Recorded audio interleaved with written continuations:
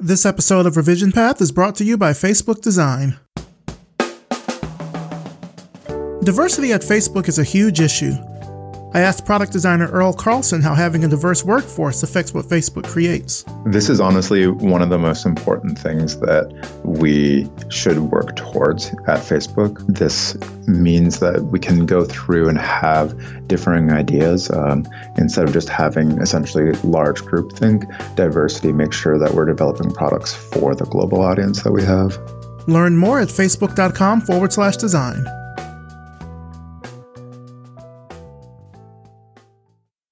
Are you looking for a job? Do you know someone who's looking for a job? Then check out our job board over at revisionpath.com/jobs. This week, Bandcamp is looking for an art director for their editorial features. Buffer has a remote position available for a marketing engineer. And here at Revision Path, we're looking for a design writer to join our team. We also have job listings from Indeed.com, so head to the Revision Path job board at revisionpath.com/jobs to apply and to search for any other listings. Don't forget to sign up for weekly job alerts, so when there are new positions added to the job board, you'll get an email so you can be the first to apply. Again, that's revisionpath.com/jobs.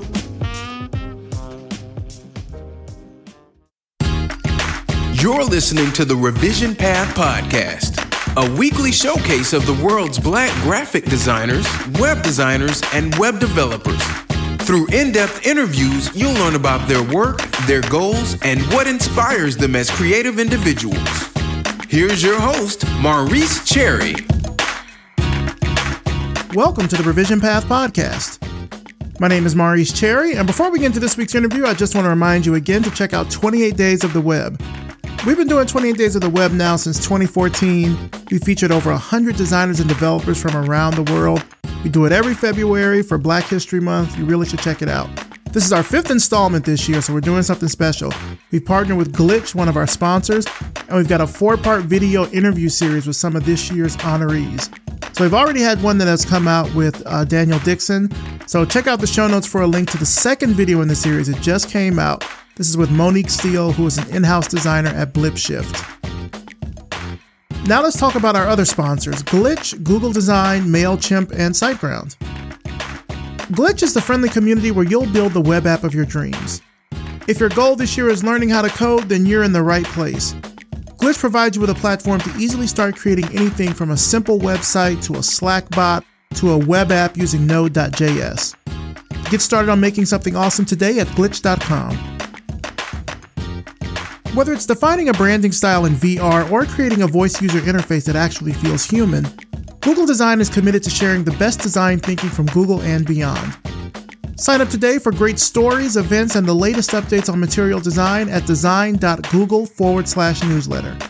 Again, that's design.google/newsletter. You can also follow Google Design on Facebook, Twitter, and Google+. It's a new year, which means it's a great time to work on your email marketing efforts. Let MailChimp's pre-built marketing automation help you out. Automations are like a second brain for your business, and who doesn't want that? They can do all the heavy lifting for your email marketing efforts so you can focus on what's important, your business. Sign up today at MailChimp.com for a free account. MailChimp. Send better email. SiteGround's hosting services are crafted for professional, business, or enterprise projects. Do you need cloud hosting or a dedicated server? SiteGround's got you covered. Are you hosting WordPress or Drupal, Magento, or Joomla? They can handle that too. And with award-winning customer support and amazing uptime, you don't have to worry about hosting issues at all. Get started today by visiting siteground.com/revisionpath and get 60% off on all hosting plans. SiteGround, web hosting crafted with care.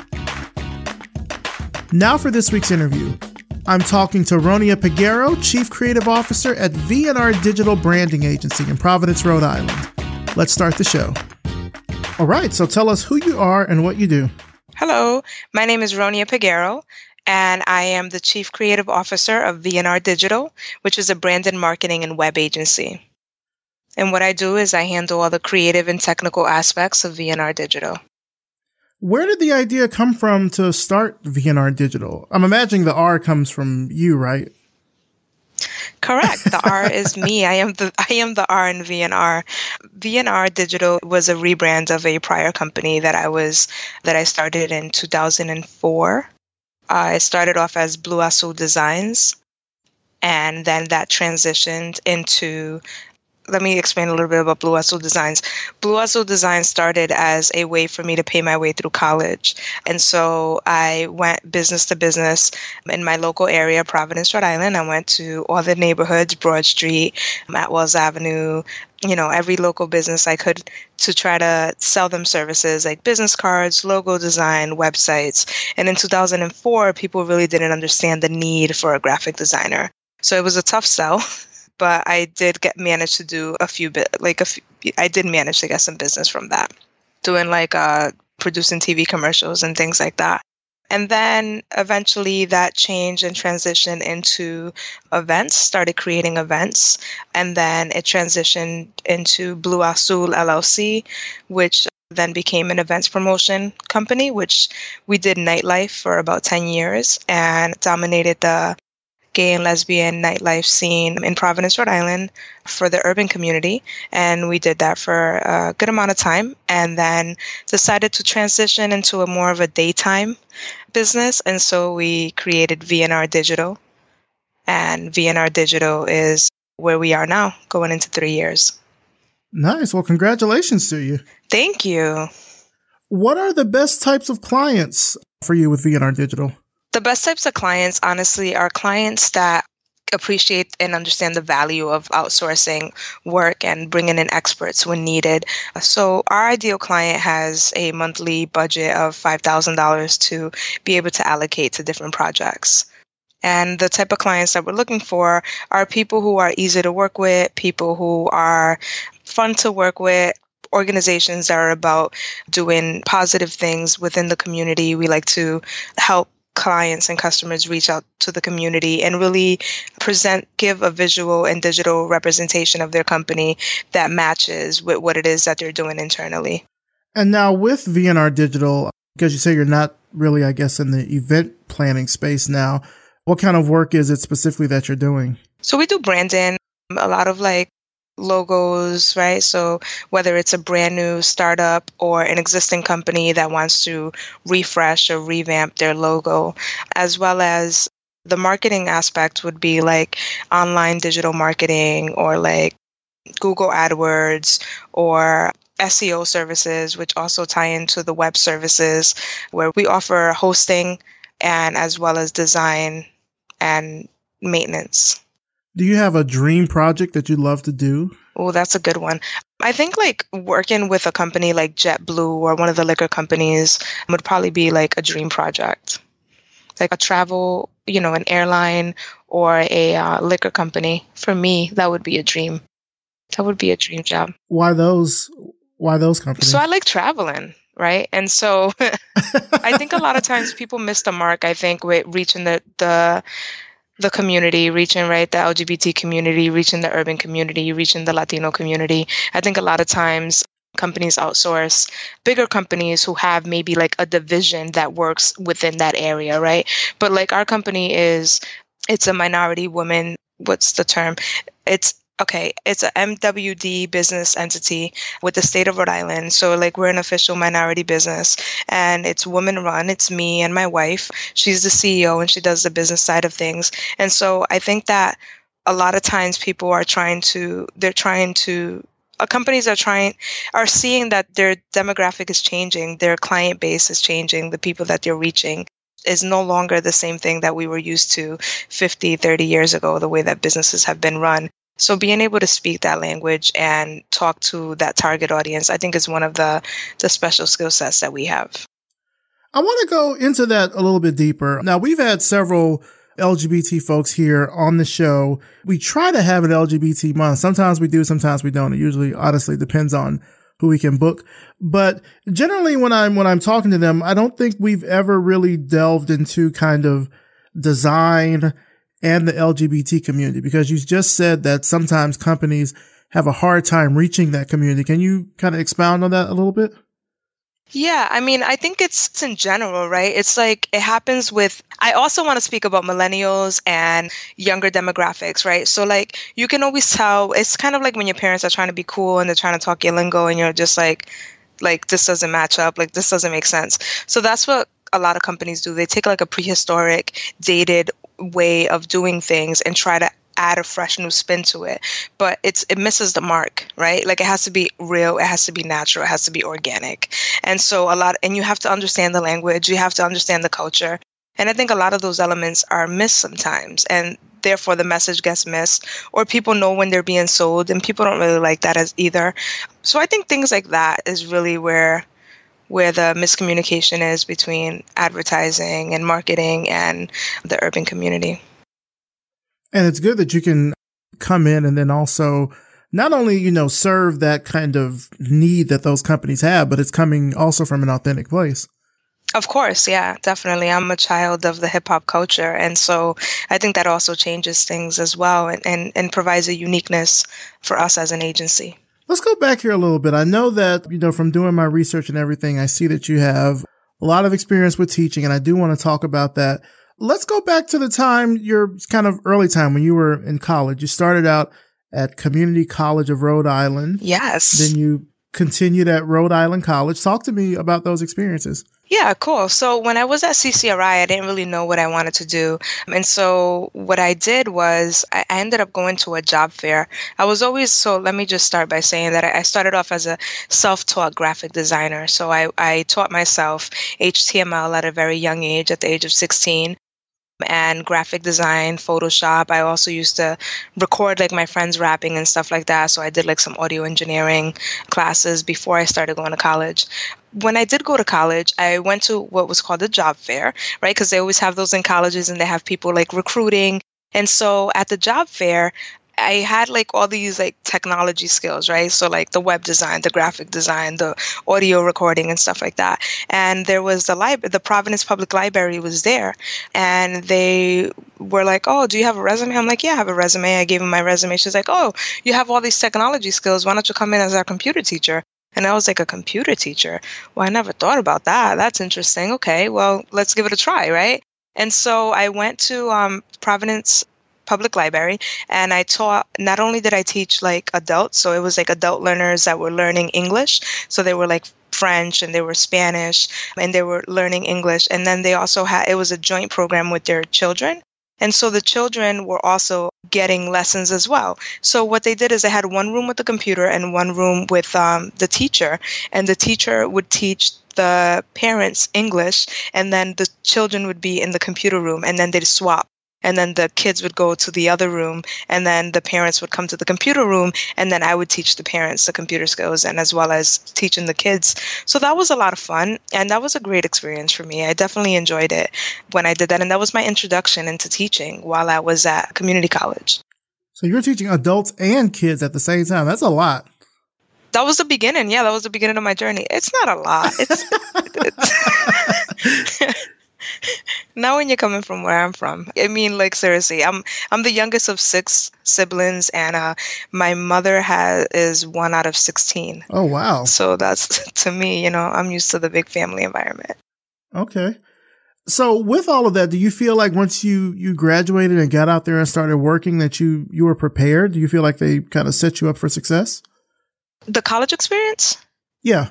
Okay, so for me, at college was just a thing that I needed to do to prove that I knew what I was doing, right? So like I said, I was self-taught graphic and web designer. I started running my own company at a community college.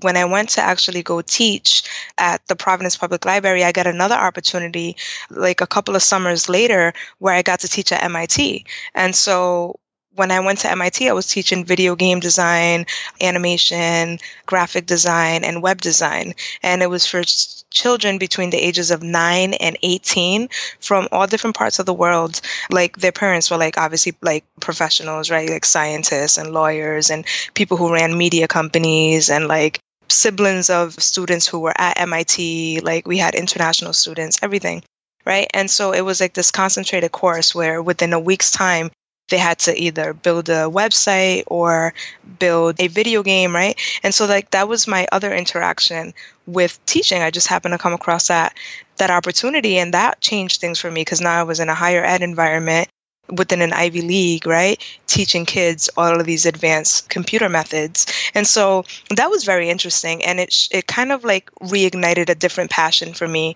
when it came to, technology and then teaching. How so? So what it allowed me to do is to because I'm self-taught, right? I've always had this thing where it's like, I wish somebody would have been able to like teach me and guide me and help me with all of these things that I like had to learn on my own, right? So like the graphic design, the web design, like I always felt like I was ahead of my time when I was in a school environment, right? Because I felt like things moved way too slow. It was very archaic. We have like textbooks and like outdated information and all of those things. And so for me, it was like, oh my goodness, like I get to teach these young kids, like start teaching them like Photoshop and teaching them like, we were doing just straight HTML. For them to be 9 years old and 10 years old and working on these things, to me, it was like amazing that you could give them that access, right? So it was very inspirational. And I think that it allowed me to continue on the path of teaching as I continued with my education.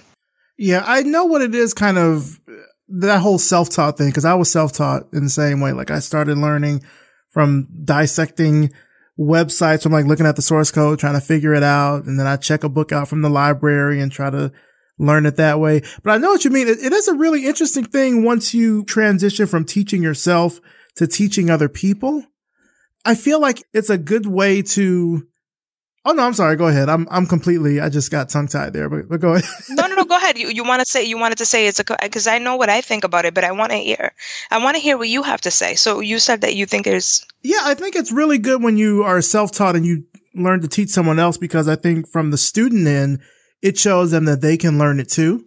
Because I mean, all of the stuff that we're doing with the web is fairly new. I mean, it's maybe about 30 years old or something like that. Like it's fairly new in terms of learning design and building websites and things. And even now the technology keeps changing. So none of us are really experts at it because it changes as technology changes. But I feel like you start to learn it better yourself once you're able to teach it to someone else. Yeah. So there's two things I love about teaching. One is I never realize how much I know until I'm in front of a classroom, right? It's hilarious because I have like all this information in my head, and until I'm like in a classroom setting or talking to somebody is when I really start to realize like, whoa, I have all this information in my head. So that's really cool. The second part of it is that you learn a lot by teaching. So I learn a lot from my students, believe it or not. I think students are like the best, like unofficial teachers that there are. So it's a two-way street. So speaking of students, this is a question that comes from one of our patrons here, Antoinette, and she says, I have a hard time handling non-constructive feedback from students. Do you have any tips for dealing with that? Oh, does she have an example of what non-constructive feedback is? I would imagine just something like really, really vague that students do, because you're also still teaching now. Is that right? Correct. I am still teaching. So after I taught at MIT and Merrimack College, I ended up teaching high school for 2 years. So I taught at two separate high schools. And then I decided that wasn't the best fit for me. And I decided to teach college. So I've taught at 5 different universities. And right now I'm at, well, not all some of them are universities, some of them are colleges. Right now I'm at Quincy College. And so it depends on the setting, right? So like I try to keep a really light classroom environment. So like if somebody says something, like usually students can call each other out. So like they already know my teaching style. And so if somebody said something, I would either make a joke out of it or continue to like, so you would have to like motivate them to continue answering. Like you can say something like, that sounds interesting. Tell me more. So just kind of keep on encouraging them. So that you just have to keep engaging them. Yeah, unless they're being impossible. And then you just have to like laugh it off. Like, oh, you're just being silly. And then just continue. Or find a student who's going to give an answer or explain to them what type of answer you're looking for. Or this is how I would answer it. So sometimes people also learn by example. So it's not always that the student is trying to be malicious or funny or not engaged, but sometimes they just don't know what's the appropriate way to answer a question. What's the appropriate way to express myself? And so, like you said, you're kind of learning from the students in that way as well, because that also kind of helps you out when you have to deal with those issues in other areas, right? Of course. Yeah, everything's relative and different. It's not specific to the classroom environment. The same rules can be applied in real life, within business settings, etc. Family. Yeah, I think it's really good how those skills can tend to transfer over. Like, for example, I do this podcast, and back when I had my studio, what I found was that the more that I talked to people doing this show, the more comfortable I got just talking with clients or doing a cold call or walking through something, because it's sort of like you're like building a muscle in some sort of way that you just become better and stronger and more agile with it. Yeah, that's really cool. That's a good point. Telemarketing, that brings me back. Code calling. When you say code calling, I used to do telemarketing in my younger years, and it's like my first, like one of my first few jobs, and I loved it, man. I used to be number one and number two on the floor. It was crazy. See, I hated telemarketing when I did it. Yeah. I was a telemarketer for one day. One day I was telemarketing for, I don't know if I'm going to get in trouble by telling this story, but I was a telemarketer for the Atlanta Opera. And this was, I forgot, why did I get this job? I was like between jobs for something and just needed like a quick job or something. And this was a telemarketing thing. And I remember I just hated it. I mean, this is well before I started the podcast. This was like maybe, I don't know, I was still in college. This was like maybe 2001, 2002, something like that. And I just remember I hated just randomly calling people. First, I'm trying to sell them on the opera. Like, it feels like it's such a weird elitist thing to try to sell someone on the phone. But also they were playing Boys to Men, I'll Make Love to You on a loop for like 8 hours. Like, as soon as the song goes off, it'll come right back on, just over and over and over again at the job, like in the background, like At they the would job? play it. I have no idea. Why? I mean, to I this would've day, been I like, hate "Can we that song change this?" because I associate it with that time. And like, I remember doing that. Like, I got to that one day and I went home and I took all the stuff and put it in an envelope and mailed it back to him. I was like, I'm not coming back in. I'm not doing this. Oh my goodness. You just put it in an envelope and mailed it back. See, I'd love to sell some opera tickets right now. I'm ready to do it right now. It's like, everybody deserves the finer things in life. Like, why shouldn't you go to the opera? Why shouldn't you have that experience for That's yourself? true. That's true. Why shouldn't you have something to talk to your friends about? Right? Everybody goes to the movies. This is next level. There's production that goes into it. And so you just walk them through the whole experience. And, now they're paying for an experience versus like just an opera. So you're a good salesperson. I like that. I don't know about that, but I think I just enjoy it. I enjoy talking to people, honestly, and just helping them see, right? Helping people see the vision and then also like materializing it, right? So for me, it's not only like seeing the vision, right? It's also like executing it. So that's another place where I think we're strong in. It's executing the vision. Well, this is kind of a good segue into this is actually another question from Antoinette. She says, you have a lot of experience as an educator. We talked about that just now. And you're currently teaching at Quincy College, like you said. Why do you continue to teach in addition to running VNR Digital? I love it. Teaching, like for me, is so amazing because it's super flexible. Super flexible. Like, for example, when I was teaching full time in high school, I make the same amount now I work less than 10 hours a week.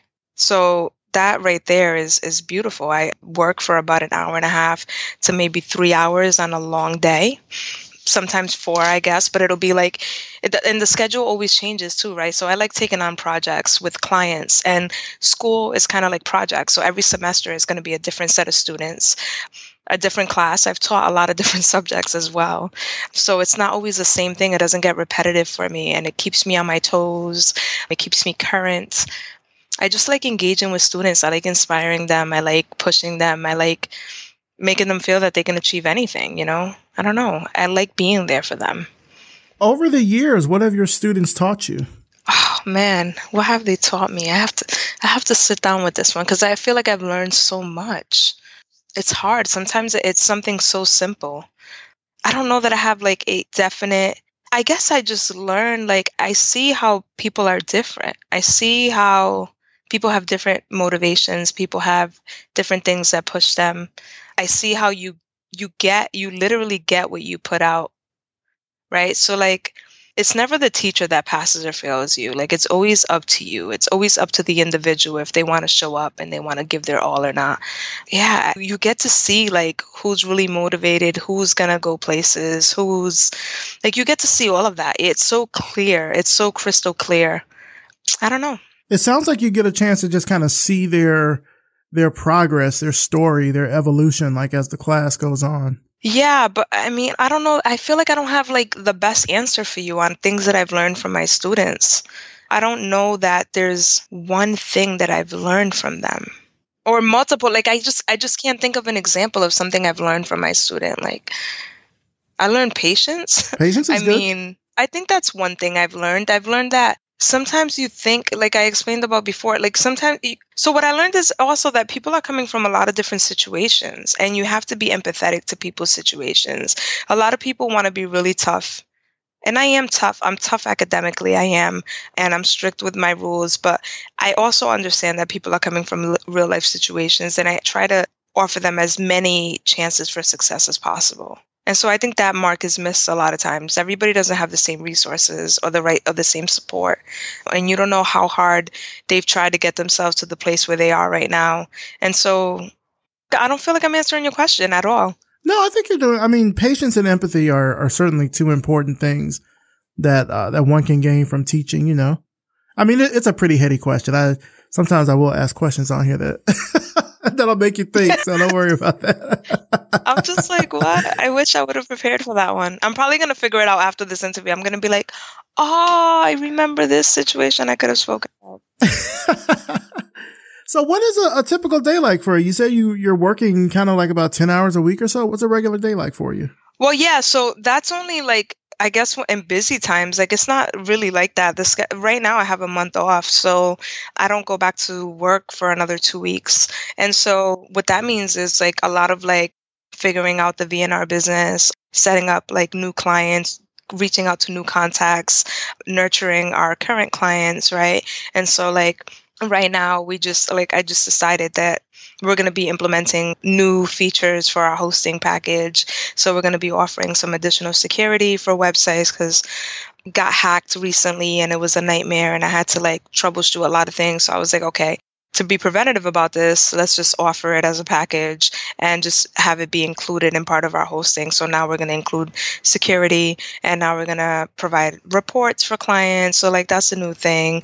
Found some new like tools to utilize to manage multiple WordPress sites. So that's really cool.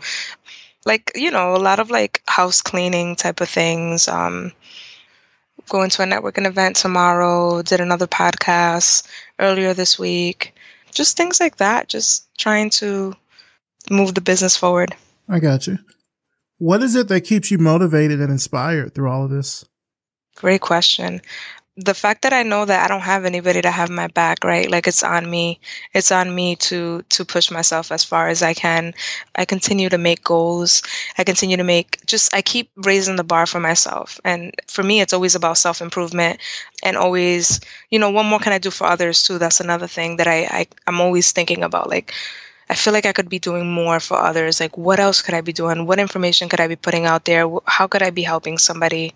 So I think about all those things and I have plans. I have like a lot of things that I want to do. And so because I haven't been able to do all of them, it is a continual motivation to continue to keep doing things. Now, I know what that grind is like all too well. When you're teaching, you're running your studio, you're doing all these other sorts of things. What are you doing for like self-care? Like, what are you doing to make sure that you're restoring yourself through all of this? One of the things that I'm lucky to say is that the CEO of my company, also my wife, runs her own company as well, in addition to VNR. And so we're obviously like alpha females and like there's never enough for us to do. And so what her company it's a spiritual healing business. So it's called White Lotus Spiritual Healing. And so she offers like Reiki, IET services. I can't think of all the terminology right now. I apologize. But she offers a lot of different services. And so because of that, I'm able to benefit from those services. So she's also like a certified meditation and yoga instructor and different things like that. So I'm able to like learn different meditation techniques and get IET sessions every, when needed, or do intuitive counseling. And so those things help me clear my head and, redirect and like remove emotional blockages and things that stop you from moving forward. So luckily, because of that, I've been able to really recharge when necessary and keep my eye on the prize and continue to plug away at my goals and change my mindset and be positive and understand that I'm a money magnet. Those are things, having good relationships with finance. Yeah, different things like that. Understand that I'm a money magnet. You need to put that on a shirt. You could sell that. You could Really? sell, I'm a money magnet. You could sell that to entrepreneurs. They would buy that. We tell each other all the time, we're money magnets, It's important. Like, the money's going to come, more checks, more cash. Like, we just say it and it continues to appear. So you have to believe that. And we do. What are you most excited about at the moment? Anything in particular? I'm always excited for what's to come. So there are some things in the works that I can't really talk about. There's always like these projects on the horizon or these accounts on the horizon that could be potential game changers. And so that gets me very excited to know that it's there, it's within reach, it's highly obtainable, it's very close. And those things are exciting, which I can't really speak about, unfortunately. Okay. No problem. I understand. You got to keep some things close before you don't want to spill the beans on everything. I totally get that. No. And sometimes we work on projects and we don't even we can't publicly announce them. So it's unfortunate, but always working on something. Let's talk about Providence. You're actually the second person I've had on the show who is a Black woman who's a designer in Providence, which I think is pretty cool. That's awesome. Yeah. Who was the first one? Her name was Daniqua Rambert. I don't know if she's in Providence still. I think her and her husband moved to LA, I believe. But when I interviewed her for the show, actually, it was back in December. We had her episode. Nice. And so we talked about, kind of what the design scene is like in Providence. So I'm curious to know from your end, because it sounds like based on the longevity of not just VNR, but Blue Azul as well, you have a real kind of foothold in the local community. What's the Providence design scene like for you? So I don't know that I know much about the design scene as I know about the city, right? Because I'm born and raised in Providence. So a lot of people are in plants and things like that. And it's all good. They contribute to the city and they bring amazing things. But what I like about my city is that we have like RISD, right, which is the Rhode Island School of Design, which is where a lot of designers come from. So that's like our artsy scene. And then we have like the intellectuals. So we have Brown, right? So that's where the Ivy League is and the intellectuals. And then we have Johnson and Wales, which is the culinary arts and a little bit of the international business market, but most in event planning and sports management, and a lot of that is at Johnson and Wales. And then we have PC, which is like a private college, but they have like the basketball teams. But we have like all of these different flavors, and that's just like in Providence, but we have like other schools outside of Providence. But just those schools right there, they all bring a different element, which is what makes Providence. So we're number 2 in the country for food because of Johnson and Wales. People open up restaurants all the time.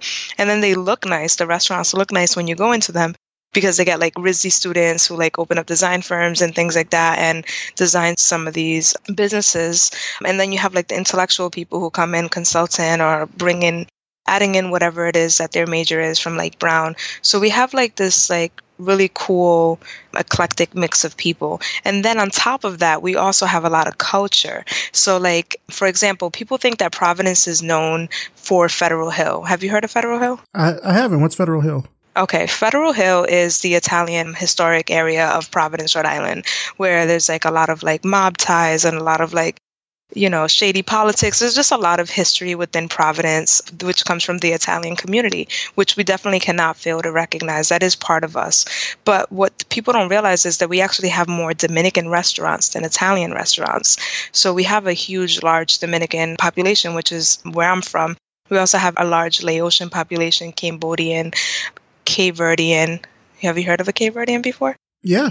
Okay, because some people haven't. Cape Verdean Islands, right, on the coast of Africa. We also have a large Liberian community from Africa. We also have like Jamaicans, Haitians, Puerto Ricans, and Colombians. We have a lot of Colombians. So because of that, we have like so much culture in addition to like all the intellectual and the artsy. And so that's what I like about Providence. I had no idea that Providence has such a big, kind of multicultural community like that. I know a lot of people don't realize that. It's not showcased enough.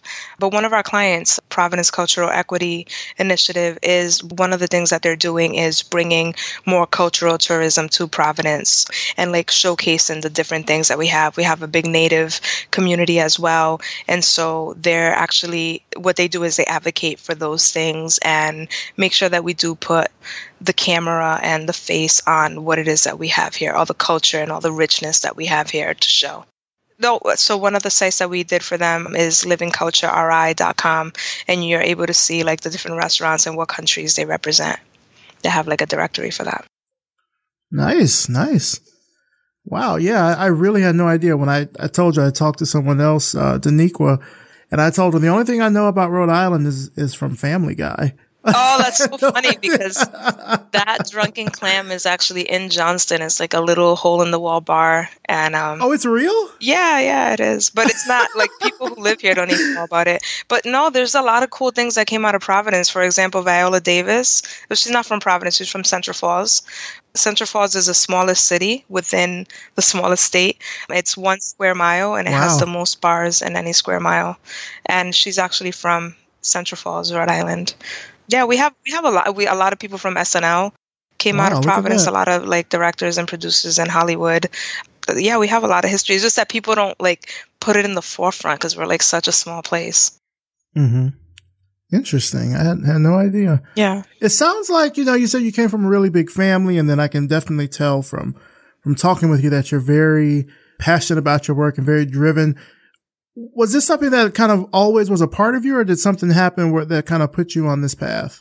Oh, that's a great question. You're good at this, Maurice. I feel like it's always been a part of me. So like in 5th grade, one of my best favorite teachers, Mrs. Saskin, she gave me, like, I ended up finding like a certificate that she gave me for like most creative, right? So like every student got an award in class, and I got the most creative, and I never forgot that. So I think that's always been inside of me, right? Like to be creative, to be doing things a little bit different.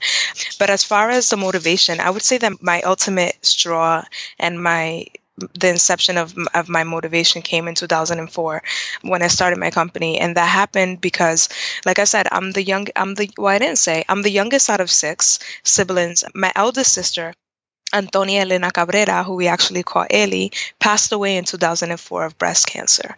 And so, yeah, so when she passed away, it kind of like shook me up a little bit. And I had like all these dreams and all these aspirations of things that I wanted to do. And up until the point when she passed away is when I realized like I can pass away at any point in time. And am I going to achieve these things that I want to do? Like what is stopping me from moving forward and reaching my dreams? And so what I did when she passed away in June, I ended up having my first art show on less than a month later, from right around my birthday, July 22nd. So I had it on the 23rd in 2004. That was my first event. I ended up getting sponsors. What I wanted to do was a fashion show for a long time. And instead of doing a fashion show, which is what I wanted to do, I ended up having an art show where I exhibited different artists. And so I had a rapper, I had a singer, I had a DJ there. I had a graffiti artist by the name of Vase One out of the Bronx, New York, who's now living in Providence, Rhode Island. He had a program called True School, which was an after-school program where they taught kids how to do graffiti. So I had like the kids and him at tables. They were like drawing people's names. You know, when people draw, they always say like, draw my name, right? So they were like literally drawing people's names. It was so cool. And then I had like photographers, sculptors, painters, everybody like exhibiting their work around with music playing. We had food donated from a Dominican restaurant. So it was really cool. It was open for family. It was open for everybody. And everybody just came out and had a good time. And yeah, it was her death that inspired me to put that together in less than a month. It was the beginning of something brand new for me, pushing forward and going for my dreams and making it happen by any means necessary. Are you satisfied creatively? Do you feel like with everything that you're working on right now that you're good? No, I don't feel like I'm good. Right now, I have like this hunger and this thirst to find like the next, like very talented individuals. I want to form a team. And so I'm looking for like motion graphic artists. I'm looking for like young people. I'm also looking for I'm looking for a video person who can like follow me around in different places. Like, for example, right now, this podcast, like I wish somebody was documenting some of this for me from my perspective, from my content, right? I did a podcast the other day. I wish I had somebody to document that as well, just to show like the things that I'm actually doing, discussing different ideas that I have, a lot of different thoughts that I come across. So I'm looking to start creating content to put out there for people. I'm looking for a social media guru, somebody who lives and breathes it. And it's hard to find people with good work ethic, people who are motivated, people who want to make things happen, people who aren't just incentivized by monetary. So like understanding the big vision, understanding the final goal, understanding that, you get something out of everything, right? Whether it's experience, opportunity, etc., right? Eventually there's going to be a monetary payout for the work. So I'm just looking for that hungry individual who wants to like push forward and do some really big things. I mean, I feel like you've got all those colleges around that you can get an intern, perhaps.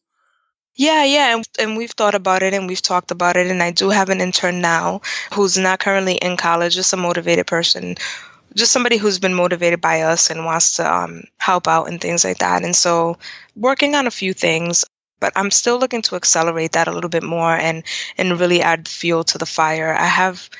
When I say I have a lot of thoughts and I have a lot of things in my head that I want to do that I just don't have the time. Like if it was me when I was 16 and then I was living in these times right now, it would be completely different. But I don't have that. I don't have that luxury right now. I have a lot of things happening at once. And so, yeah, a highly motivated individual who's super creative and thinks outside the box with video skills, somebody else with motion graphic skills, somebody else with skills for logos, somebody else with layout skills, somebody else with, high web skills, PHP, backend, database, different things like that. Just looking for the next level. Yeah, hopefully someone listening will reach out to you. It sounds like with everything that you're working on and doing right now, that would be a fantastic opportunity. Yeah, I would love that. That would be awesome.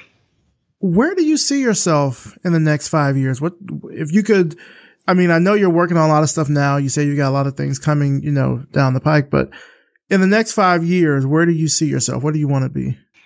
Well, this is obviously a business related question, right? Because immediately I think about other things. We're talking about business.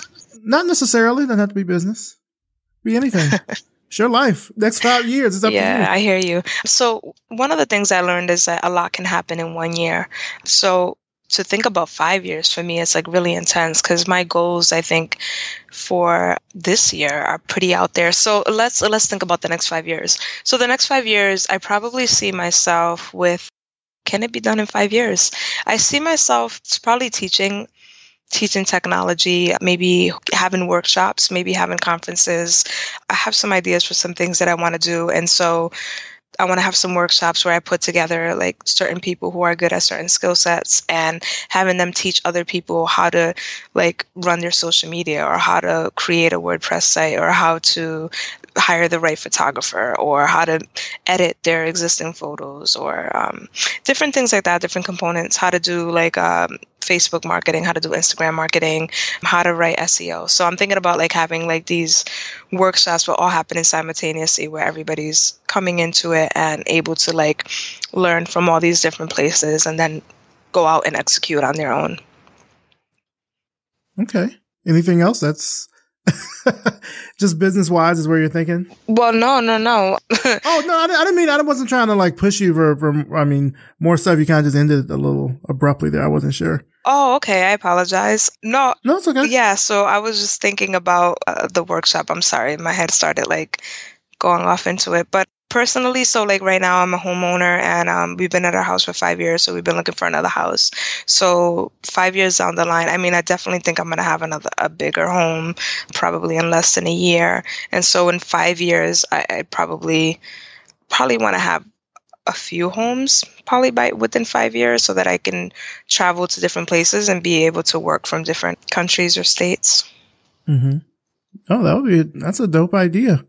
Yeah, I would love that. Well, just to, kind of wrap things up here, where can our audience find out more about you, about your work, about your business and everything, where can they find that online? Yeah, so if you want to find out about me as a person, Blue Azul 401, that's BLUEAZUL 401. And that's on Instagram, that's on Snapchat, that's on Twitter. And then for the business, it's vandrdigital.com. That's V as in Veronica, A-N-D, R as in Ronia, digital.com. And we have a Twitter at VNR Digital. And we also are on Facebook as VNR Digital, as well as my personal, Facebook. Actually, you can find me through Facebook. It'd be facebook.com/Blue Azul, BLUEAZUL. And I'd come up that way as well. And VNR Digital is also on Facebook. And I'm also on LinkedIn under Ronia Peguero, RONIA, last name P as in Paul, E, G as in good, UERO. And anywhere you find me, I'm very Googleable, if that's a word. And I'm always accessible. You can always text me, call me, message me, email me. I'm very open to any form of communication. All right. Sounds good. Well, Ronia Peguero, thank you so much for coming on the show. I can feel your enthusiasm like through the internet as we're having this conversation and recording it. Are you serious? Because I'm like super low key right now. I'm like, this is a serious interview. Just chill out, relax. You can feel it. That's awesome. Yeah, no, but that's a good thing because we just met doing this interview. If I can feel it, hopefully I'm sure the audience feels, and I'm sure that your clients also and your students can feel your enthusiasm for your work. But I'm saying all that to say it's good to have that.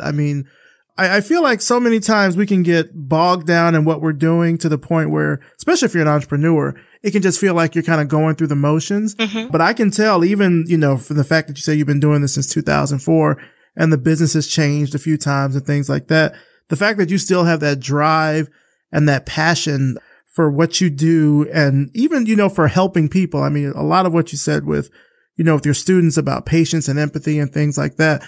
I think if I'm able to feel it, then the audience is able to feel it. Your clients, your students are able to feel it. And so I think it's a blessing. It's really good to be able to talk to somebody that still has that passion and drive, for doing design and for this industry. So thank you so much for coming on the show. I appreciate it. Oh, Maurice, those were such sweet words. Like, I'm truly humbled by what you said. Thank you so much. I'm glad the energy was able to project, even if I was being super low key. So thank you. I appreciate it. Those words were very impactful. Thank you. Thoughts of love are in your mind. And that's it for this week. Big thanks to Ronia Peguero, and thanks to you for listening. You can find out about Ronia and her work through the links in the show notes at revisionpath.com. Also, thanks as always to our wonderful sponsors, Facebook Design, Glitch, Google Design, MailChimp, and SiteGround. Facebook designers work on creative products that are used by over 2 billion people. And now, when you think about Facebook, it's not just one product or one type of design problem. Their work transforms a number of industries from advertising, news, media, local business, video, and messaging. No other company designs at a massive scale like they do. Learn more about Facebook design at facebook.com/design. Glitch is the friendly community where you'll build the web app of your dreams. Too many coding tools put up barriers to creativity with a lot of complicated setup and features, and Glitch really lets you get started with no hassle at all.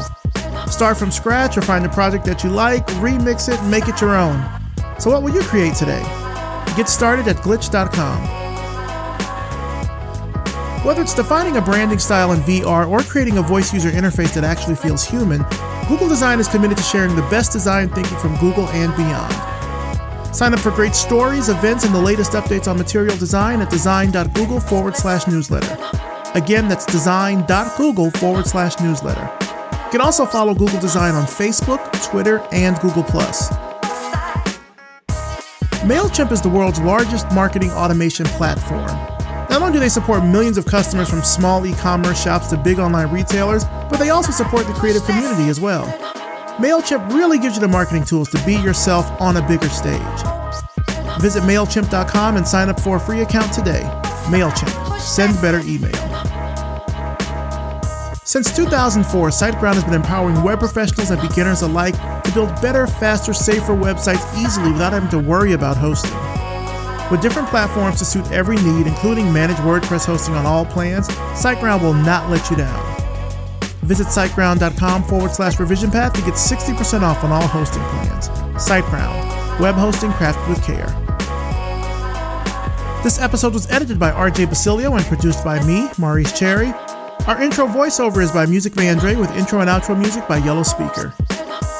If you really like this episode, then please leave us a rating and a review on Apple Podcasts. First of all, it only takes a minute or two. Secondly, it really helps the show by bumping us up in the rankings there, not just for design podcasts here in the US, but worldwide. And I'll even read your review right here on the show. Revision Path is brought to you by Lunch, a multidisciplinary creative studio in Atlanta, Georgia. Now, if you're listening to this and you want to hear next week's episode early, then you should become our patron over at Patreon. Now more than ever, Revision Path needs your support to make sure that stories about Black designers and creatives in our field are being told in their own words. So if you support us, if you support our mission, just go to patreon.com/Revision Path and pledge today. For just $5 a month, you can get access to behind-the-scenes information about the show, upcoming interviews, and so much more. Thanks so much for listening, and we'll see you next time.